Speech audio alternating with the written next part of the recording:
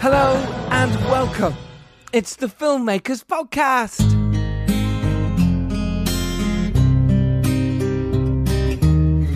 This is a podcast where we talk filmmaking, from indie film to studio films and everything in between. How to get them made, how to make them, and how to try not to F it up. In our very, very humble opinion. I am Giles, Alderson. I'm a writer, director and producer. And that news I have for you about my feature film, The Dare, it's coming real soon. I personally can't drop it. I can't say what it is. It's just cool. It's actually moving forward with the film. And soon you'll be able to see it. Soon we'll be able to say what is going on. But finally, after what feels like a long time, The Dare will be finally available for people to watch. Only in a certain place for now, and then later on we'll hear more news. That's secret. Okay, you'll find out this week.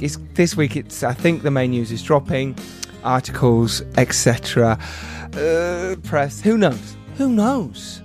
Either way, I'm super excited. All those who worked on it, fair play for hanging in there so long. It is actually happening. You've probably forgotten about it. You probably thought, hang on, he keeps saying this film, The Dare, but I have no idea what he's talking about. Well, I'm delighted to say we are moving forward. That's all I can say. I'm sorry. I thought it had been announced by now. It's not, but it will be. Cool. So, anyway, this week's podcast is with the fantastic Stephanie McBain. She's a writer and director, and she tells you all about how she made her debut feature film, Roads, Trees and Honeybees. It's a really wonderful indie film, and she gives so much knowledge about how she did that and what she does in between, how she raised the finance. It's just really interesting for those indie filmmakers who have to do a full-time job, they have to work somewhere else, and how you balance that. And what she did to get her film made is inspiring. So, we've got Make Your Film event is happening on the 9th of July. Tickets are already selling like hotcakes. I think we've sold out of all the early bird tickets, but you can grab your ticket. July the 9th, our first guest announced is the fantastic James Kent, who made some amazing feature films with some amazing big people, and recently some fantastic TV as well. So come join us July the 9th. 2 more guests will be announced soon. Tickets for that link is in the show notes. I can't wait to see you there networking, and that's what it's all about for me. And I keep telling you this, is turn up to these events, not just mine, others, because that's where you meet people. It really, really is. In fact, next week's podcast guest, Lancaster Skies team, is Chris Sadler. He met me at one of the Make Your Film events, and he got in touch, and now we're potentially working on something together, but he introduced me to Lancaster Skies feature film team, and they're on next week's podcast. So there you go. Networking does work. So get yourself down on July the 9th to the Make Your Film event, which is sponsored by Performance Insurance. I have been with Performance for as long as I can remember, since I started to make promos and music vids, etc., etc. And if you're looking for a great insurance for filming your short or feature, then get in touch with them and say we sent you, and they will help you out. Performance Insurance, whether you want long-term or short-term, and that's perfect. If you are doing a promo or a short film, or all year round, which is what I've got.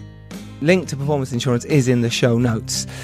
And our sponsor this week is Screencraft. So if you are writing a drama screenplay, you want to know about Screencraft's drama screenplay competition. It's open to feature film screenplays, and this year's industry jury includes executives from Fox Searchlight, Paramount and LBI Entertainment. So it's worth it. It really is. Screencraft's past winners have gone on to sign with major agencies and management companies, and they've been hired to write for studios and sold screenplays, producers around the world. So get your feature film screenplay to the 2019 Screencraft Drama Screenplay Competition by the final deadline this summer on August the 31st. You can learn more at screencraft.org. So if you're writing your film now, you've got something to work towards. August the 31st is the deadline. Link to all that is in the show notes. Do click on the link. Do check them out. Find out what they're about. because Screencraft is really great for screenwriters and producers looking for scripts and all sorts. Before we get to today's podcast with the fantastic Stephanie McBain, here's a few shout outs for you, for those wonderful people who love to retweet, for those wonderful people who support, send me messages, and for those lovely people who do listen to the podcast week in, week out. We love you. Honestly, keep doing it and you will make your film. It will happen for you. So shout outs this week go to John Cowdell, Martin Neely, Christian Parton, Victor Rios, Simeon Willis, Connor Buru, and Bad Movie Night. You guys rock. So don't forget, if you like this podcast, do share, subscribe, tell your friends, get the word out, because that's how it survives, that's how it grows. More people know about it, I can get bigger and better guests. And then you can learn more as well. Saying that, today's guest is fantastic. Let's get to it. It is Stephanie McBain. You're going to learn. You're going to enjoy this. She's so cool. She joined me from a home in LA, I believe. Here we go. This is this week's Filmmakers Podcast with Stephanie McBain. Enjoy. It is my absolute delight to welcome to the Filmmakers Podcast Stephanie McBain. Hello. Hello. Thank you so much for having me. Absolute pleasure. Absolute pleasure. Now, whereabouts are you right now in the world? Right now, I am in Los Angeles, California. It is June gloom, so It's not too sunny, but it's still a beautiful day. Do you think that it's a general thing that June is just a little bit shit with weather concerns? I'm originally from Wisconsin, and usually June is just a beautiful month. Everybody gets married in June because it's so beautiful. So, but something about this year, it's just crappy. Oh, okay. Well, because it's my birthday in June every year, obviously, because that's when my birthday is. Yeah, and every year when I say I'm going to have a garden party or, have a barbecue, it always rains. It's like a joke. Oh, okay, we're going to have a barbecue. It's going to rain. So maybe it's just more of a UK thing. We're hoping it's going to pick up because, hey, we're filmmakers and we don't want it to rain all the time when that happens. We want to be able to control the rain when we need it. It's so important. If only we could control the rain. Wouldn't that be a delight? So look, you're obviously over there in the wonderful part of the world. I moved out from Wisconsin to Los Angeles in 2010, in August of 2010. Okay. And then, did a year in Hollywood because that's the thing to do. And I realized Hollywood is just so touristy and trafficky. And so then I moved to Glendale for a year and a half. And then I finally made it comfortable in Los Feliz, which is a little bit outside. How was it then when you were there and you went there? And did you think things would open up, things would happen? Why did you go there in the first place? I mean, I was so young when I first moved down here. It was like 3 days after I turned 18. And I don't know if you've been to Wisconsin, but Wisconsin is very, it's kind of up by Canada. It's very great people, super nice. Like when we say hi to someone or how was your day, we want to know how your day was. Yeah, it's not an English thing. We actually care. Yes, I'm fine, thank you. In Wisconsin, do you generally go, oh, well, actually, my leg's hurting a little bit here. I've had a bit of a problem with my back for a while. And do you actually Totally. do that? Really? Yeah, and then I'm like, I want to know why, I'm sorry to hear that. Maybe we can help you out. Like, it's just good, great people and just a way different style of life. Than Los Angeles. So that was just like a culture shock in general. I was like, oh my God, people don't say hi when you cross them on the sidewalk. Yeah, I was weird. Yeah, you should try the tube in London. You'd be lucky. If someone does look at your smile and you think there's a problem, you think they want something from you. Oh, like a really? Pound. Yeah. Yeah. It's only foreigners or tourists that come and sort of go, hey, let's talk. Or Yorkshire people or, someone outside of London. And suddenly They start talking. People find it really strange. So you must feel right at home when you come to Los Angeles because that's the culture out here. Yeah, absolutely. I like the friendliness. I prefer it. Yeah. It's very lonely when it's not like that, especially as a filmmaker. That's why I loved Cannes so much, or the film festivals, because people are very open and people are there because they're filmmakers and they want to talk to you. And I think that's there is a really good community for that because there's just so many people out here who want to make their dreams come true. And whether you do that on a studio level or if you do that on an independent level or your path leads from independent to studio or whatnot, there's just a certain amount of collaboration and understanding, and you need good people around you with like-minded ideas or just, people that know the struggle you're going through and know why you do what you do every day. It is a burning passion that you just can't see your life without creating art. Yeah, and that's a great segue. Thank you. How? Why is it you do it then? What was your journey? Why did you want to become a filmmaker in the first place? Well, first I was an actress. I really thought that was going to be my path. I came out here. I did a 2-year theater conservatory.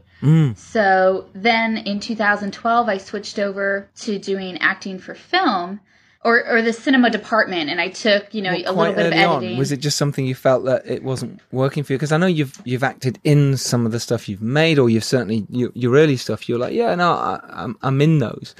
Was that the conscious choice early on to go, yeah, do you know what? I'm going to slightly move away from the acting? I had been on a couple trips internationally and stuff, and just some life-changing events where, to be an actor, you have to be very vulnerable.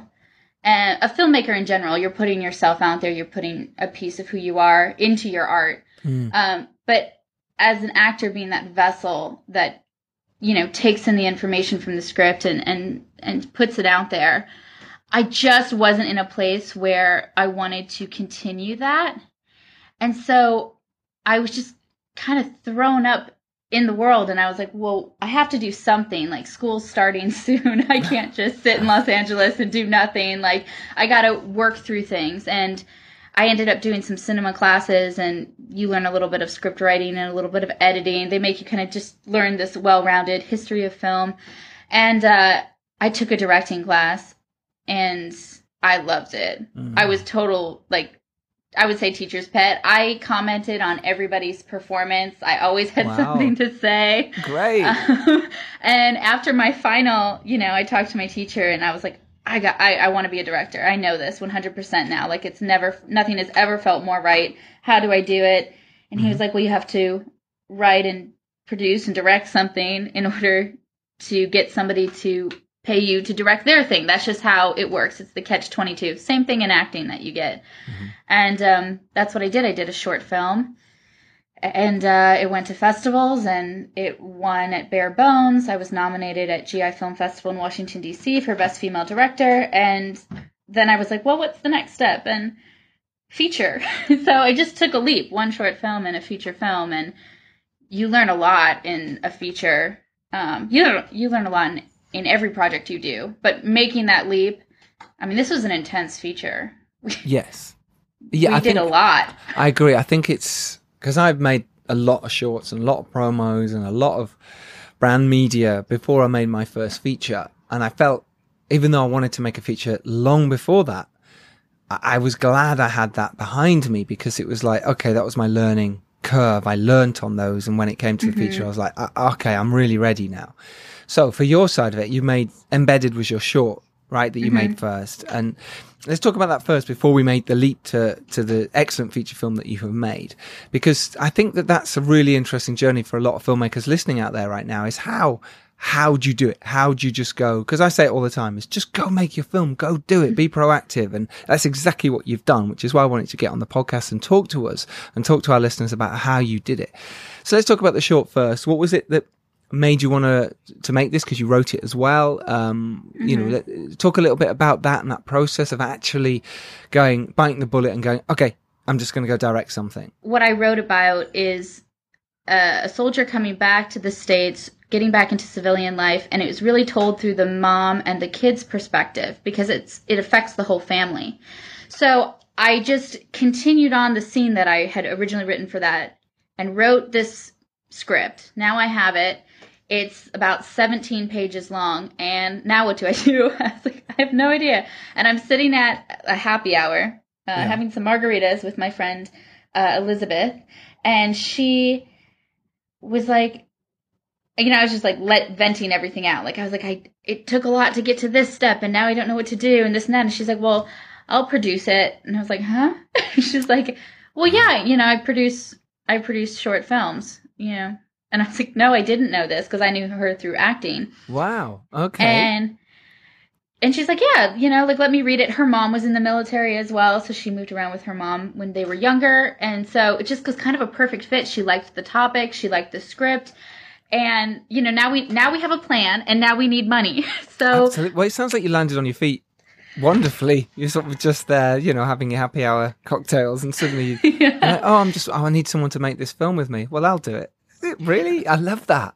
It's I like really that. nice. That's how life works out sometimes. It's just, most of the things out there people just don't know about. So people don't know that was a side of my life. And I didn't know that was a side of her life. So it's just opening up that communication. You just never know. That's why, like, this side note, I love talking to people on planes. I'm the person that sits on the middle seat. Because I'm going, I really want to watch this movie. This is a chance for me to watch movies in a row. You're that person going, let's have a chat about life. But then you're very interesting. So that would also kind of be interesting to sit and chat. I also can talk. I do it before takeoff. I talk to the people on the right and left of me. And if they're totally not digging the conversation, I'll just go to sleep. Like, I will, gauge them. But if not, we'll just talk all flight long. Makes the time go by quicker. And I meet really interesting people. Yeah, so true. You mean, because they come from different walks of life. And as a filmmaker, you're actually looking at inspiration. And if you meet someone who's come from, a long line of firemen, and they've got this story, you go, well, hang on, that could be a film. I mean, maybe Absolutely. It's, we shouldn't be thinking that way. Or maybe we should be thinking that way, but I don't know how right or wrong it is. But, okay. I mean, everybody has a story, and you can tell it and tweak it and, put yourself. But yeah, I was sitting there. Now I was like, well, I need money. So I worked, 2 jobs like every filmmaker trying to get their stuff off the ground. I worked in customer service, which also helps you get more stories and learn about people and just opens up a dialogue with, you might talk to people that you never would have talked to before, but because you're in that customer service hospitality place, you just start conversating. Yeah. Exactly. You're paid to. Right. Yeah. That's true. But I was like, so I set up a GoFundMe account, and then because it was military, we could go through an organization that did it kind of like as a charity. Oh, clever. Yep. Good. And tried to open up those doors. I hate asking people for money. I'm somebody who's worked since I was 10 years old. Like, you just work for what you want. So it's so disheartening. And, we're all my friends out here, we're kind of in the same boat. We all are artistic. We all have projects we want funded. So I get it. But I got like almost no money from it. Like, people back home, like my mom's friends and stuff would throw money at like $20 here, $100 there, things like that. And I'm grateful for every single dollar that they gave. That's very nice. But what ended up happening was my mom ended up giving me the money that I needed to do it. My mom and my stepdad investing that in me. And I was like, no, I can't take it, but they're your parents. And at the end of the day, if they can do it, they will do it. Okay, so your parents then said, cool, we'll help you out. We'll help you make your short film Embedded. How was the shoot of that then? How did you go around? How did you get your crew, if it's your first one, Elizabeth did most of the crew. Pretty much everybody of the crew, and getting our lights and everything. I'd never done that. I have never, other than my school environment. But I actually casted everybody. I love casting. I love holding casting. So even in the next projects that I've done, we hire a casting director for like the lead roles to maybe get to people that we might not be able to reach. And then I usually cast the other ones. I just love it. Yes. There's a certain moment when you see that it's the right person, or the person walks in and you're just like, oh my God, like that's them, you have to have a backup just in case. But there's a moment when you realize like, that's the actor that I need for this role. He is that character, or she is that character. And I like that. You wait around all day auditioning people just for that one moment, and it's so worth it. What is it you look for then in the casting room? Like, someone walks in, what is it that an actor should do when they come into a casting? What makes them stand out? What, in your mind as a director, do you look for? When I was an actor, I didn't understand the behind the scenes of what goes into a casting session. Then when I switched over, everything kind of clicked for me. And one thing I realized, and I think it's the truth, even though sometimes it's probably not the most well-lit thing, is that you can be an amazing actor and just not be right for the role. For whatever reason. We've already cast mom, you're the kid, you don't look like, something like that. It's like kind of ridiculous, but that is what you sign up to do as an actor, and every actor knows when you do get the performance, when you do get the chance to be on the set, it's like worth it, right? Yes. Everything that you've had to go through. So I guess for me, people put a lot into training and taking casting director workshops, acting classes, things like that. I think that those are important to establish groundwork and the basis for acting, how you can pull from your own experiences, how you can be vulnerable with yourself and put that into a role, scene study, so you can work with other actors, because it is a collaborative business. I think that those are all great skills to have. But to me, they're not deal breakers. If you walk into the room and you are right for it, you're right for it. I'll give you an example with Roads, Trees, and Honeybees. Donald Clark Jr., he plays Connor in the film. Mm-hmm. He walked in, and he was originally brought in to read for a different role. And the second he walked in, I was like, "Oh, you're reading for Connor." And he's like, "No, you guys have me coming in for David or whatever." And I was like, "Oh no, you have to read for Connor," just off of his appearance alone. Yes. So we gave him the sides. He did the cold read. I was like, this guy is great. I looked down and, his headshot is not necessarily the most professional. His resume is not even stapled to the headshot. It's just kind of there. It's not trimmed. There's certain standards that if you've been into the industry for a while, it is what it is. And then I turned around on the back. He had like one short film, a couple of classes, and he looked so young. I was like, are you old enough to drink? Like, I had to ask, are you? And he's like, yeah, I am. And, none of those things mattered because he was so right for the role. And, we experienced certain learning curves on set because of the lack of film experience. Because, theater actors, you do what you can in the moment. You have to follow certain things. But if you feel the inspiration, sometimes we just go with it. And, film, once you have that wide shot, you kind of got to follow suit for the editors. Otherwise, you're going to drive them crazy. So there was like a learning curve for him on our feature film. But I was going through a learning curve as well, being a first-time feature director. So to me, to some people, those might be deal breakers, not having the experience and nothing. For me, it's very much an impulse, like intuition. If I see you and you're right, that's it. My training for acting, because I'm more of an actor's director, kind of can come in and I feel like I'm really good at getting a great performance, or the performance I'm looking for from my actors. My technique is I specialize in like a vocal technique. It's not what you say, it's how you say it. And I like to play with that with our actors a little bit. Very much listening to how they're delivering a line. Nice. Okay. So, yeah. Do you like to improvise? There's hope for everybody. Do you improvise in the casting room? Yeah. There's certain times that improv is okay to do in a casting room, and then certain times where it's not. I feel like when I'm doing more roles that are fun and lighthearted, I totally don't mind an actor doing some improv. If it's a serious piece and they're ad-libbing a bunch of stuff, I'm kind of like, okay. But that could be a preference, That's the thing about this business. It's different for everybody. There's no right or wrong way of doing it. You just do it your way. It's so true. Yeah, you find your own path, don't you? You find your own way into it and what works. Mm-hmm. So how was it then? Okay, so you've cast the film.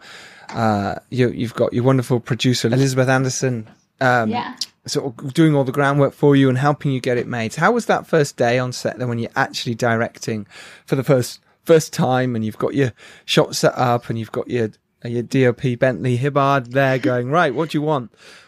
Well, Bentley's an amazing DP, and he came from Second City, I believe, so he really helped us out. He helped me out. He's a very calming presence. He knew it was my first time around. He was very willing to take the patience for me.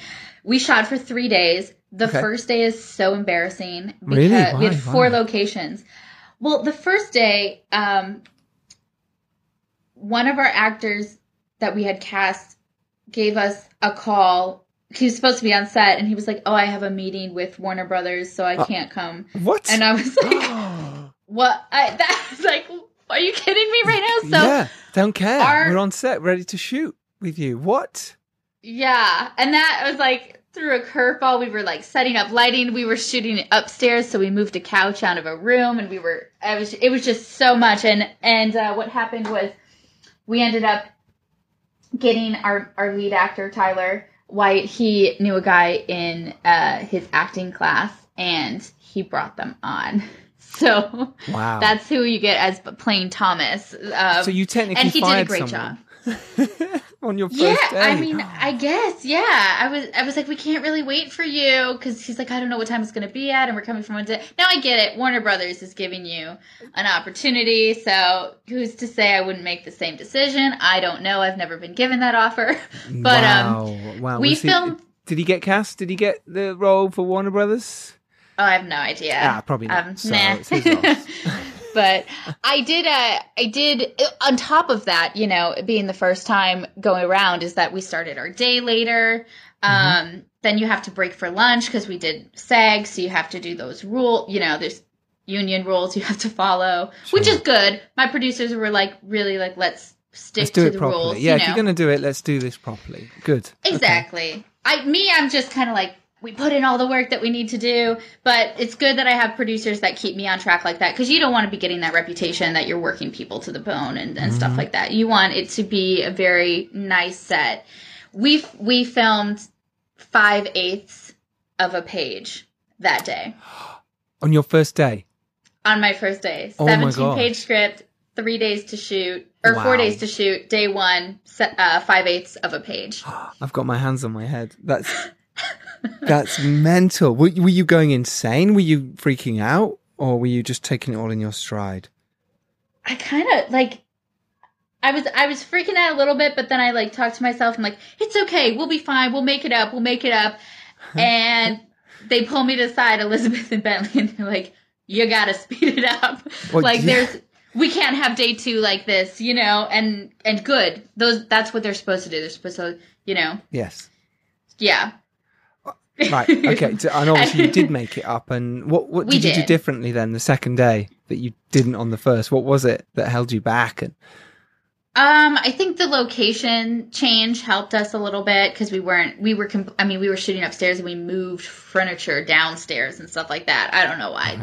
The other locations, you know, we actually were able to set things up beforehand, or, you know, not do we picked the location better maybe, so we weren't doing as much remodel, quote unquote, you know, set dress. It was already kind of done how we want it. We also had that full day to bond as a crew, which always helps. You know, you always expect not to get as much done on the first day as you will all the other days, because it's your first time working with everybody. We're still getting acquainted.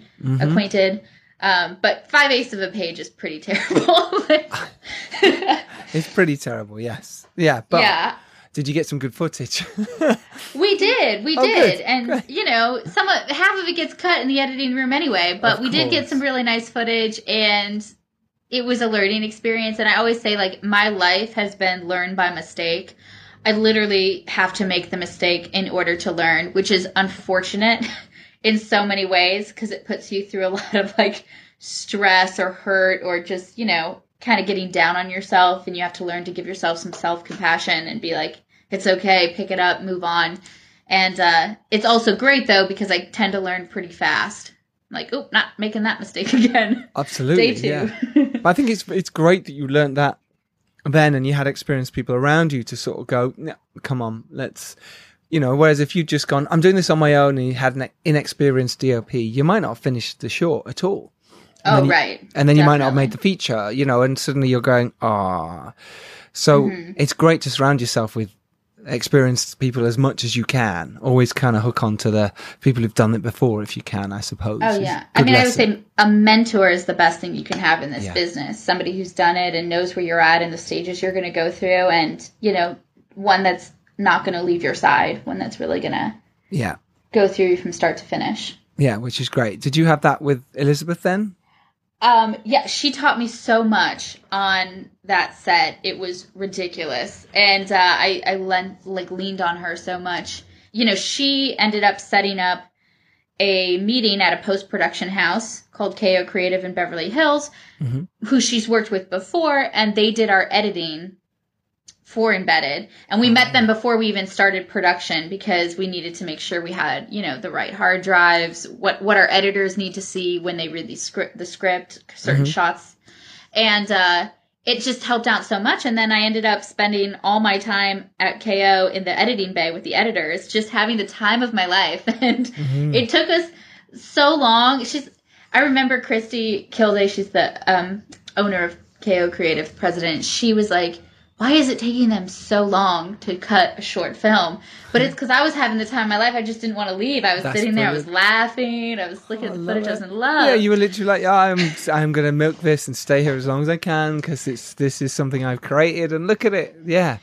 Yeah, and then Christy ended up becoming my mentor. And she's the one that helped me with a couple projects in between the short to the feature. And she also helped me.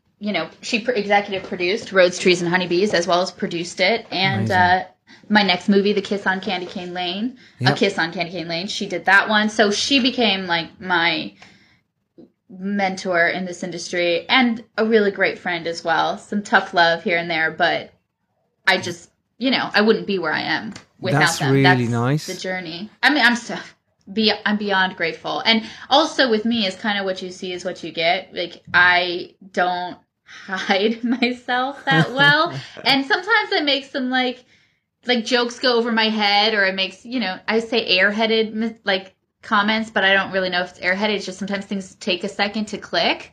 Okay. And then we just laugh about it. So it's also, not being afraid of who you are. I'm not, if I'm super pale and I turn bright red or I blush like all the time. And then people say, you're blushing. And then I blush more. So it's just like this.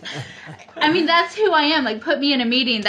You're going to get Stephanie, my personality to the fullest. And, That's great, though. At least you can be yourself and you're not hiding behind pretending to be the director or the writer, or you're going, well, look, this is me, Stephanie, and this is what I'm giving you me. So if you like me, great. But let's get on board and let's go make some stuff. Yeah, I don't go walking in being like, I'm the best, I'm going to win an Oscar for this film or this or that. It's like, no, this is my first short film. I think it turned out really great. I did the best that I can with all the resources I have at this point in time. I'm ready for the next project. This is my next project. So passionate about it. And, people want honesty, I feel like, as well. Yes. Yeah, that's so true. That's so true. So you made the short. It did really well. You picked up some awards. And was Christy at that point saying, look, do you want to make a feature? How can I do it? How did you end up making the feature film Roads, Trees, and Honeybees? So she sat down with me after I went on the tour for the festivals. I was under 25. I was like 23. Amazing. I think so. I couldn't rent a car, so I had to drive cross country. I didn't get to fly because I wouldn't have a car. So I love road trips, though. I had such a great time.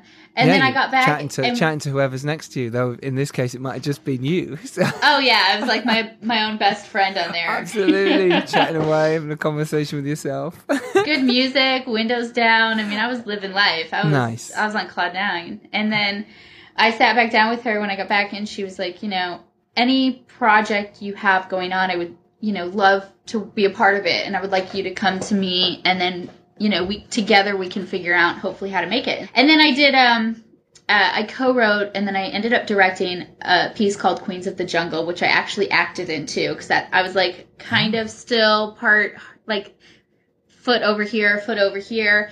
And it was a web series, digital web series. It went to Warner Brothers Stage 13. Wow. They passed on it. So that's just how it works. But what I learned from that thing is that I really want, I either have to do all acting or all directing at this stage. And that's what I learned from that piece. And I realized like directing is the route that I want to go.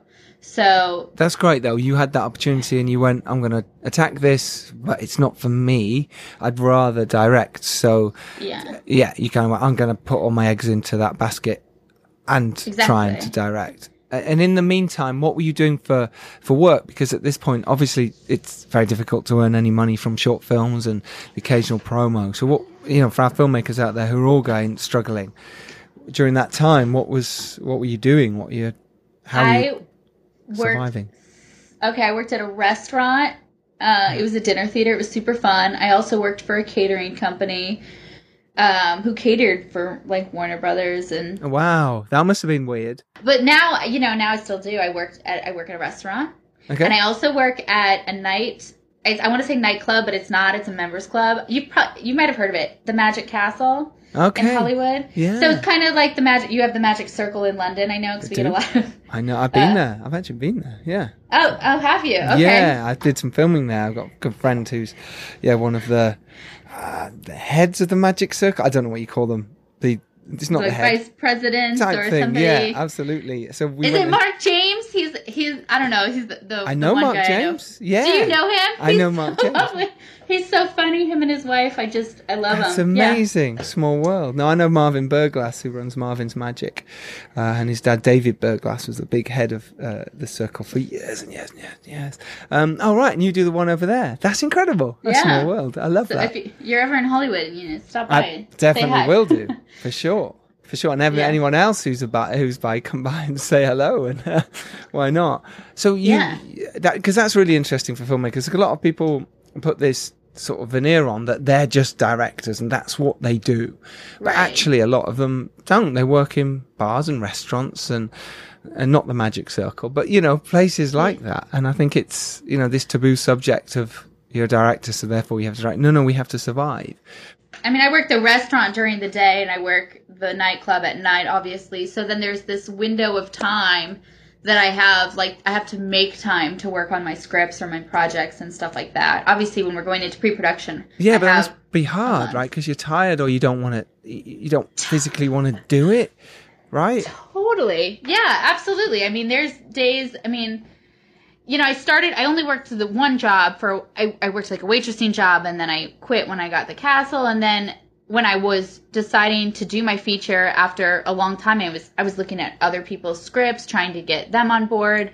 It was just back and forth between contracts and yes, I want you to do my film. No, you don't. It should be $1 million budget. I'm like, not at that level. I can't I have no money for this project. I just need to get the script so that I can option it and then, try to find investors for it. Like there's this process that goes around and people are very close to what they've written and stuff like that. So when all that wasn't working out, I sat down with Christy and she was like, well, what do you think about self-funding and stuff like that? And I was like, I have no money. I work these jobs and just to pay my bills. And, she encouraged me to pick up a second job in preparation for it. And so that's what I did. So then I worked, for a year and a year before we even started production to try to save as much money as I could, knowing that I'd have a little bit of a cushion, hopefully, and then, investing the rest. That's fascinating. And that's really honest. And I love that you've said that you kind of went, look, I've written this script. I want to make it into a feature, but for me to do this and actually take time off, I have to work double shifts to raise enough money so I can go off and make my film. It's very commendable, very insightful. Thank you. So it was my 20s, I feel like. I was like, no, I don't have a lot of friends that I go out and hang out with all the time. I'm not spending my time, going on vacations, stuff like that. If I do take a vacation, it's usually home to see my family because they're my everything. But, my car's a 1996, not buying new cars with this money I'm earning. I'm literally saving it because I want to do this film that bad. And I'm staying up extra hours at night, even though I am exhausted after doing a 14-hour day, because I want to do this that bad. Wow. So how did you write it then? Where did the idea come from for Roads, Trees and Honeybees, your debut feature? This one's very personal to me. They always say, write what you know. So, my parents are divorced. I've gotten the ability to know my mom and know my dad as people and not just mom and dad over the last couple years, which has been really profound to Yeah, see that they have, mom and dad actually have lives, that they've lived. And so this is kind of more of a reflection of my life. Obviously, there's a lot of fiction brought in there. I like road trips, things like that. My mom and I took a road trip out here when I was moving out. And I just wanted to put all those things together. What I've learned through going things, people tend to tell me that I'm an old soul. And I say it's because I've been through a lot of different emotions and different chapters in life. And very quickly for being so young. And so I realized, like, life is sweet, even though sometimes it doesn't go as planned. And this is something that I have to continuously remind myself, because in the business or in stages of life, you're constantly hit with new challenges and new obstacles, just like making a film. And, that's where the honeybees come in for this. Roads, trees, and honeybees. Life is a road that you go down. Trees because it rhymes. And then the honeybees, because life is sweet. You just have to have that perspective. And so that's what this movie was. And I wrote it I'm going to backtrack a little bit because I was going after somebody else's script. Okay. And it was co-written by two people, so they split it 50-50. So one person was on board, the other person was, like, not really on board. They're like, you have to convince him. He came into the office, I showed him my short film. He was military himself. He thought it was an accurate representation, and he was really impressed. So then he was like, yes, I want you to do this. So then, now I'm like, yes, I have both of them on track. But then the other one starts to decide that, maybe this isn't the route I want to go down, or this or that. So it was just back and forth forever. So finally I was like, well, I can't keep going back and forth. I'm ready to do this. I'm just going to write my own. So I went back into it was Celtics at the time. Now it's Final Draft, but Celtics. Yeah. Celtics is a free platform. It's a free writing software for those of you starting out. And why not? It's great. Oh, yeah. Yeah, super. Definitely. And it puts it in the format and everything. I think you can publish it from there too, like copyright it. Yeah. So I went back and I started looking at some scripts that I had started but never finished. And I found the first 10 pages of Roads, Trees, and Honeybees. Wow. And I was like, reading, I was like, this is pretty good. This is pretty good. And now with this new life experience from me, I can actually put more into that. So then I just finished the script. Then I was going on the fence of investing in myself. Because, before you get on there, jump back, because there's so many people out there just went, sorry, you just finished the script. Because obviously what goes into that for you and for them as a screenwriter, what is your process? How did you just bash it out when you had the time? Were you writing notes constantly? How many drafts did you do? It'd be really interesting to know. Okay, so, when I was in screenwriting school, they said, your first feature you should just throw out. Yeah. I was like, I'm going to film mine. I did, and I filmed mine, exactly. But I come from the acting background, so when I'm reading dialogue that I've written, I will go back and read the scene, and if I can see it in my brain, and I can hear the way that they're saying it, I want the actors to say it, the characters I feel like are in there, then I know that it's a good scene and I can move on to the next one. So I don't necessarily write full treatments before I start writing a script. I write a scene, and then through that I kind of learn who the characters are and develop with them throughout the writing process and throughout the story. Okay. So that's what I've found is the best for me. Oftentimes I'll write the beginning scene and I'll write, the parts of the end and then fill in the middle. Wow. Okay. How they're going to get there. That's interesting. So did you find that you overwrote at times and thought, how am I going to get from, they're stuck in a garage where they're filling up the petrol, and how do we get them out of there? Was that sometimes stuck, or were you kind of just free flowing a little bit? No, it's funny because I write in restaurants. I actually wrote at the restaurant that I work at, because they give me a discount. So they're very nice, and they don't kick me off the table. They're like, you can sit there as long as you want. I see. That's so great. And that's because you're a lovely person, that people are just going, no, we believe in you. That's nice. Yeah, good. So I would sit down and do a scene, and then you'd see me kind of just stare off into space. And when I'm doing that, I'm thinking how am I going to, what do I need to connect this next one to? And then it just comes to you and you're like, oh yeah.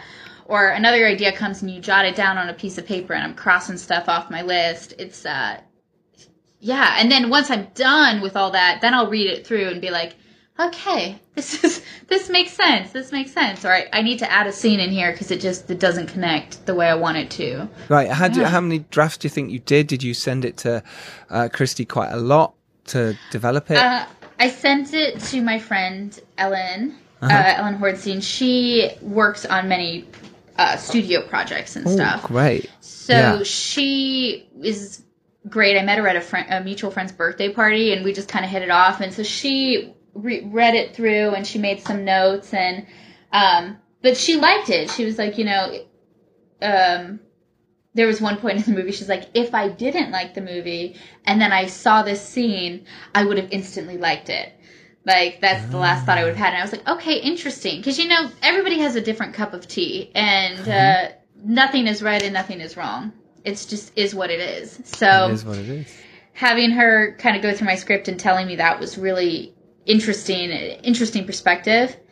And, then I bring the script to Christy, and she starts to budget it for me of how much she thinks that we can do it for and whatnot. And it's so hard to find. There were scenes in there that has gas station. Like, there were full-on scenes, but we couldn't find a gas station that would let us shoot.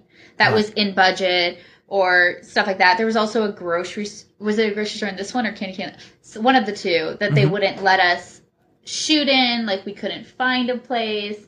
It's very hard to find hotels that they'll let you film in, for reasons. But it just, so many things got either taken out or rewritten or something like that when it comes to, now here's the budget we can use and how are we going to make it happen. Right. So the script went through many changes on its own. I revised it maybe twice before I gave it to Ellen, and then one more time before I gave it to Christy, and then multiple times when we were shooting. I mean, we thought we were going to have a location. Now we don't have the location. We need this scene because the development in it is important to the story.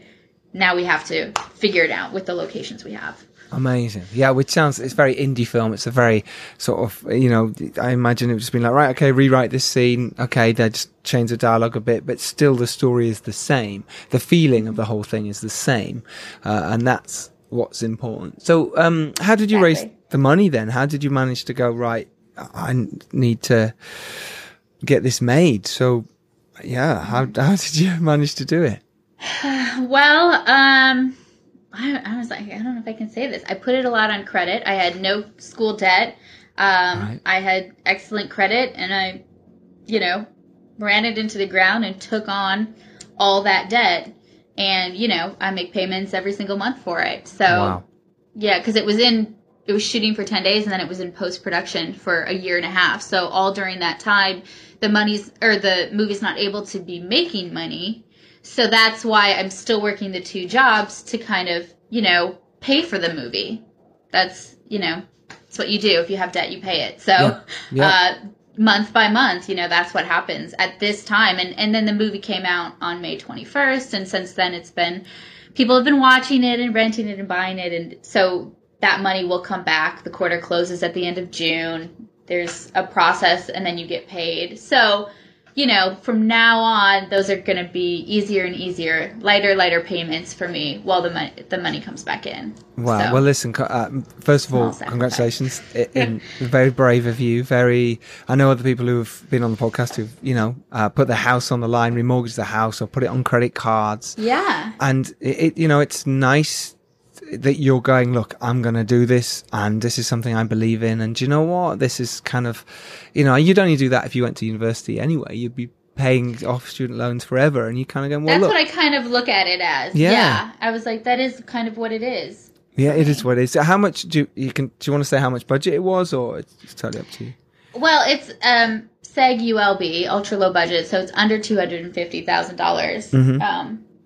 Yeah. That's just the status of it. But, yes. Then you're constantly putting money in. Interest is rolling up. So I actually don't know what it's at right now, of the total amount that's been invested. Wow.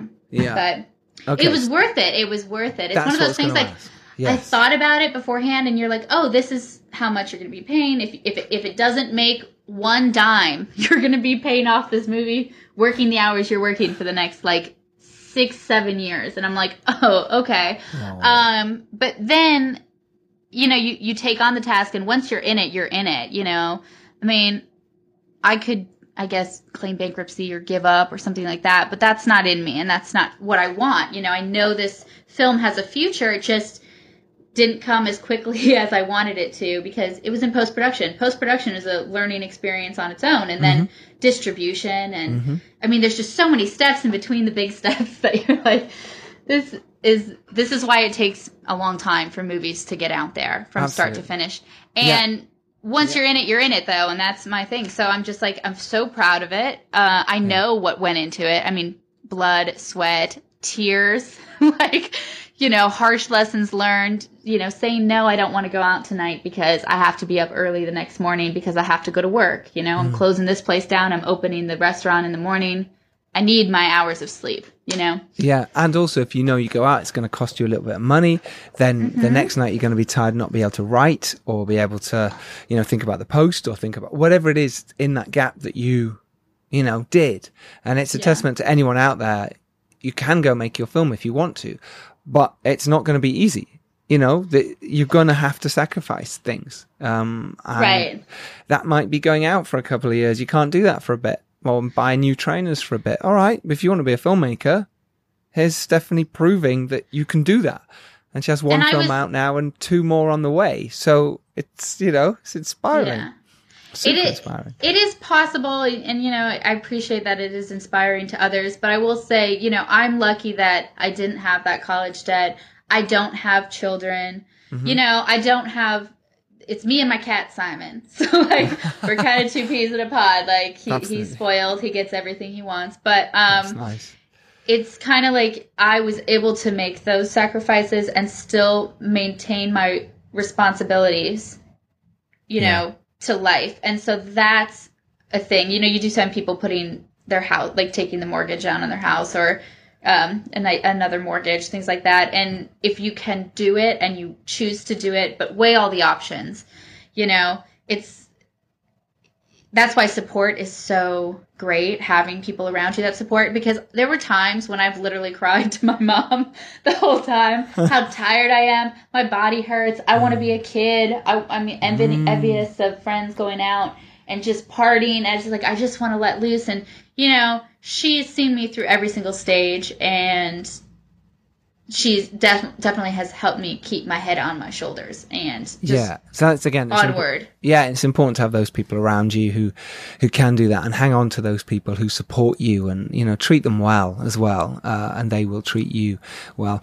So Road, Trees and Honeybees, should we say what it's about, and I might play the trailer?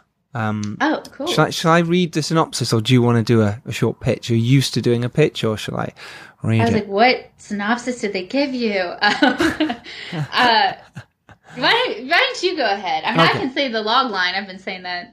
All right, you do the log line, because it's nicer coming from the writer than me. Okay. Well, Roads, Trees, and Honeybees is about a guy who abruptly quits his job, loses his family, and finds himself in a cross-country journey with a couple of college kids, trying to find their purpose in life and their pursuit of happiness. I did it. What'd you do? I quit my job. Dude, Catherine's gonna kill you. What? Why would you say that? Why would you just assume that I didn't run it by her first? I'm sorry, what? Where are you going? I am going to audition for $1 Million Entertainer. What, you and the cool cats? Who are you? I'm Sarah, and today I officially joined the rest of my generation by moving back in with my parents. Can I use your razor? Mine has some weird stuff on it. Dude, put some pants on. This is a business. What are you doing these days, Miss Business Administration and Management?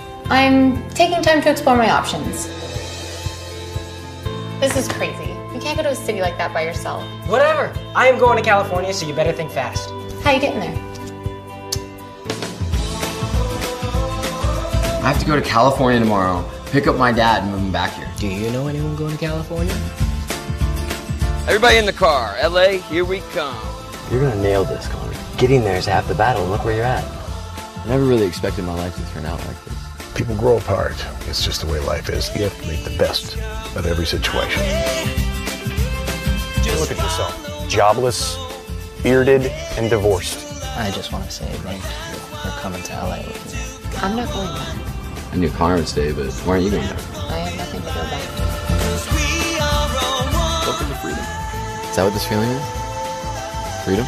Apparently nobody thinks we can make it into anything other than a band in my parents' basement. Well, you know what? I'm not letting any of you hold me back. Life is forever changing, and it's never too late to start something new.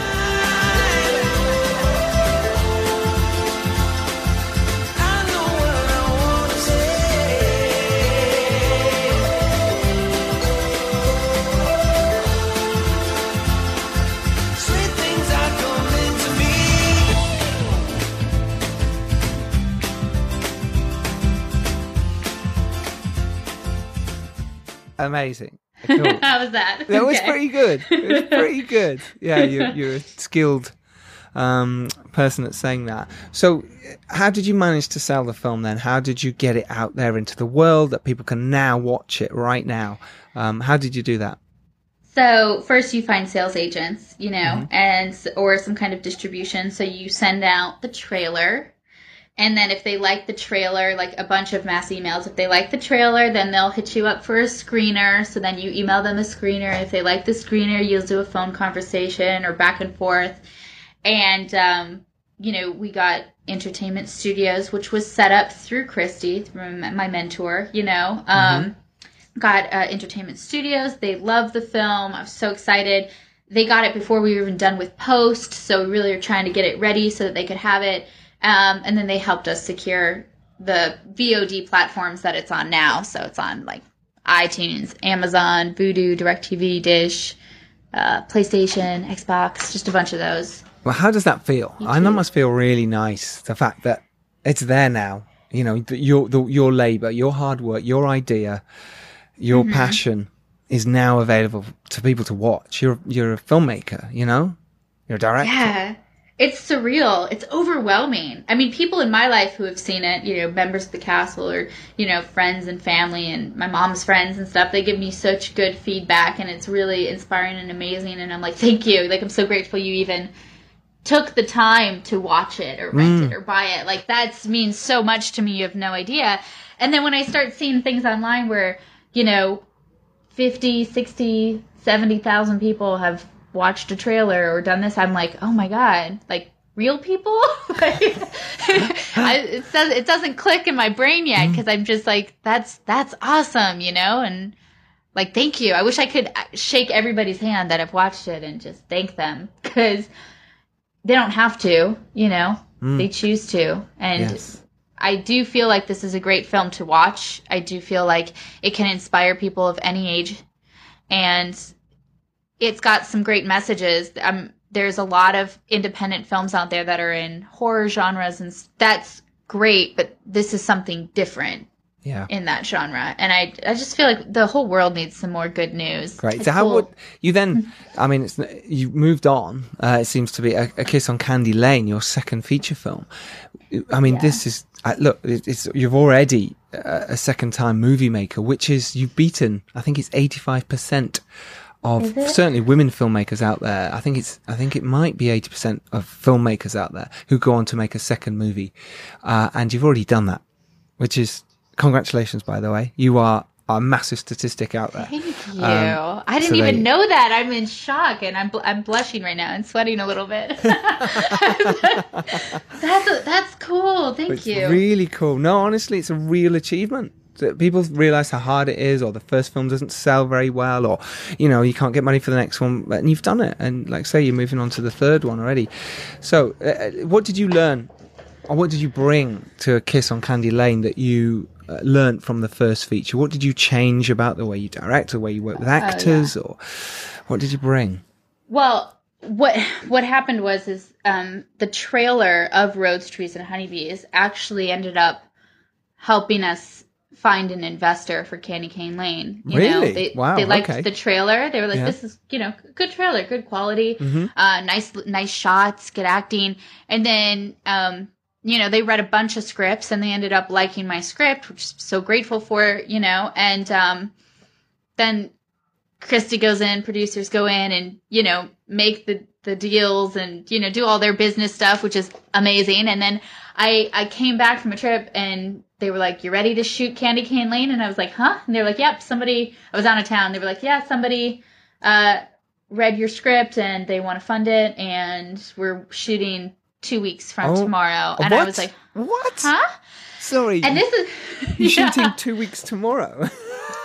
So we got on it. I mean, I went to both my jobs and I was like, "Look, guys, like I need tomorrow off. I need the month off." And this actually was, we shot Rose Trees and Honeybees August of 2017. We shot Kiss on Candy Cane Lane July of 2018. Wow.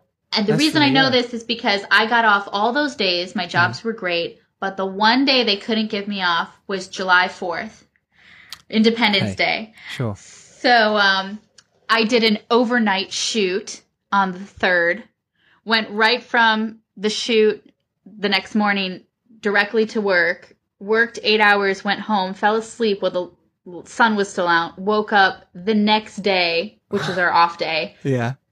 Like 24 hours later.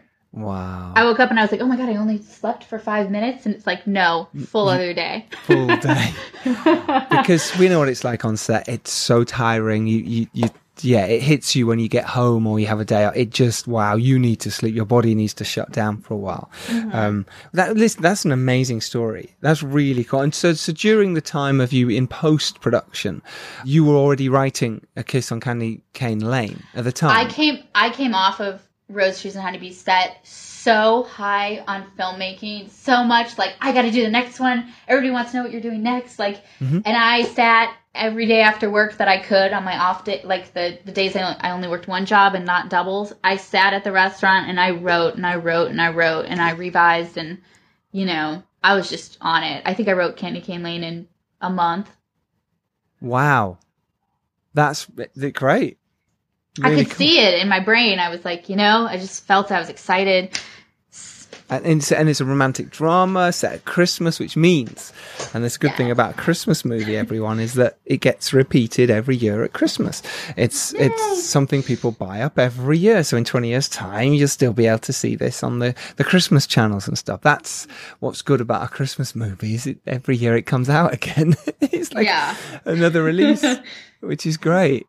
So Super nice. Yeah, so obviously, you, like you said, you got a casting director on this one, and you were able to sort of get actors, if you like, who had done more work with more of a background, a bit of a name. Did your investor need that? Did you and Christy say, well, look, if we get a bit more of a name, it'll be an easier sell? Was that the idea behind it, or were you not thinking like that? I'm not sure what kind of went on between her and the investor when they were signing the deals and making the process, but what I do know is that just in any movie you do, you try to get some kind of name talent in your thing. It helps with the process of everything. You know what I mean? And, yes. We were able to do that. We got Jillian and we got George, which Jillian Murphy and George Stultz. Yeah. Yeah, they did a great job, and it was really cool working with them. And, I came on Candy Cane Lane. Well, one, I wasn't producing anymore. I got to tell you that. I was not producing on Candy Cane Lane. I was strictly writer-director. Which, to be honest, is probably quite nice, quite a relief. You're like, yep, happily. I tell Christy all the time, I was like, I don't need to produce anymore. The stress of the things that producers have to do, it's just, I'm in awe of them. I just love them. I'm like... Yeah. The paperwork. Oh God! You kind of like, why do you want to do that? Absolutely, yeah. It's tough, and I'm still doing it, but it's kind of. But that's why you guys get those points. You get paid. Like you deserve every single penny. I promise. Yeah, no, that's true, because there's no glamour in producing. That's for sure. But you guys are the glue, and you bring the pieces to the table. You guys do a lot. Yeah. So what did you learn? What mistakes you made on the first one that you sort of said, I'm not going to do on this one? Well, we didn't have as many locations, I don't think. Like Rose, Trees, and Honeybees, we had everything. We had green screen, we had kid actors, which has different rules. We had animals, which have different rules. You know, we had 18 locations, only 10 days to shoot. I think Candy Cane Lane, we got 12 days to shoot. No rain machine, even though that rain machine in Rose, Trees, and Honeybees was the best day of my life. Did you love it? Wow. It was the best. It was so much fun. I mean, it was our last day of shooting, and we just blasted the rest of the water and was like, I was dancing in the rain for sure. I was so excited. And I feel like but we joke about this now, but you're like, Rose, Trees, and Honeybees, you really threw everything into that script so you could just learn all these film lessons at once, didn't you? And I was like, yes. So Candy Cane Lane, no green screen. Thank God. Yep. Like, green screen is very difficult. There's a certain way you have to shoot it. There's a certain way that the post-production has to take care of it. And, I mean, it's just like, and there's money that needs to go into green screen. It's just, that was like a learning curve. But in Candy Cane Lane, we had a snow machine, which was awesome. I gotta tell you, it's not nearly as much fun as the rain machine. So guess what's coming back in my next script? A rain machine. That's it. Yeah. Back to a rain machine. The whole thing's just going to be in the rain. You might as well come to England and shoot it here. You'll be fine. You won't need one. So A Kiss on Candy Cane Lane is in post now. You're not far away from It is delivery? in post. Yeah, it should be ready for deliverables soon. I'm not sure. I don't think that they've set up exactly what route for distribution that it's going to go out at yet. And then you have to go through quality control and stuff like that. But I still believe it is slated for a 2019 holiday release. Wow. I hope so. You know, I think it's ready. It looks great. I'm excited for that one. It's just, you can tell, even my mom said, you know, we can tell the growth from one to another. You know what I mean? And so can Christy, and so can I too. When I watch them, you just, you can see the growth and just the more confidence on set and the more time spent and things like that. So I'm excited to make the next movies now. You know, every movie has gone up in budget and experience. Yes. And so I'm ready for the next two. I have two movies that I'm in love with. I have lookbooks for and everything. I'm just like looking for the investor, you know, to give us the green light. And obviously I want them to go up in budget. And I also, you know, because I have more experience now. You know, you always want the next tier. Of course. For your career. Absolutely. You made 2 feature films now. Congratulations. I can't wait to see A Kiss on Candy Cane Lane. I'm very excited. But Roads, Trees and Honeybees is available now around the world, everyone. So do go check that out. I'll put a trailer in the show notes so you can see it. But do support Stephanie if you can. And do tell us where people can follow you on socials. Well, mine is McBain Entertainment. That's the Instagram. Okay. And the other one is honeybee_movie. That's the Instagram for Roads, Trees, and Honeybees, the movie. So those are the two. On McBain Entertainment, we talk about the next projects coming up. There's a bunch of pictures from Candy Cane Lane. And then A Night at the Dreslin and Love's a Wonderful Thing are my next 2 movies that we're looking for the green light for. And so those will all be like updates on there. Will be on McBain Entertainment. But yes, please go see Roads, Trees, and Honeybees. It's a really wonderful movie. I'm so proud of it. And, you know, independent films support. Family-friendly independent films. Yeah, absolutely. Do go support. And that's what this podcast is about. And we have lovely, lovely listeners who will go do that. They really enjoy finding these little gems that, you know, we talk about on the podcast. So absolutely. Thank you very much for joining us on this week's Filmmakers podcast. We really appreciate your time, Stephanie. Thank you. Yes, thank you. And thank you for being so honest. I've been Giles Alderson. You can follow me at Giles Alderson on Twitter, or you can follow us at Filmmakers Pod on Twitter as well. And if you want to get in touch and be on the show, you have a film that you have made that is being released right now or has been released in the past, get in touch with us and you could be featured on this show too. And if you've enjoyed this, tell your friends, spread the word. That's how we thrive and survive. And go out there and make your film. Take a leaf out of Stephanie's book. Be inspired and go do it. I am going to go join the Magic Circle and hopefully learn something along the way. And if you do well and rise up, remember it's your duty to send the elevator back down. Until next Tuesday, take care and carry on making your film. Stephanie, take care and bye-bye. Bye-bye. Thank you very much. See you all, everyone. Take care. Bye. Bye. This was a podcast from the Podfix Network. You can check out more shows like it at podfixnetwork.com.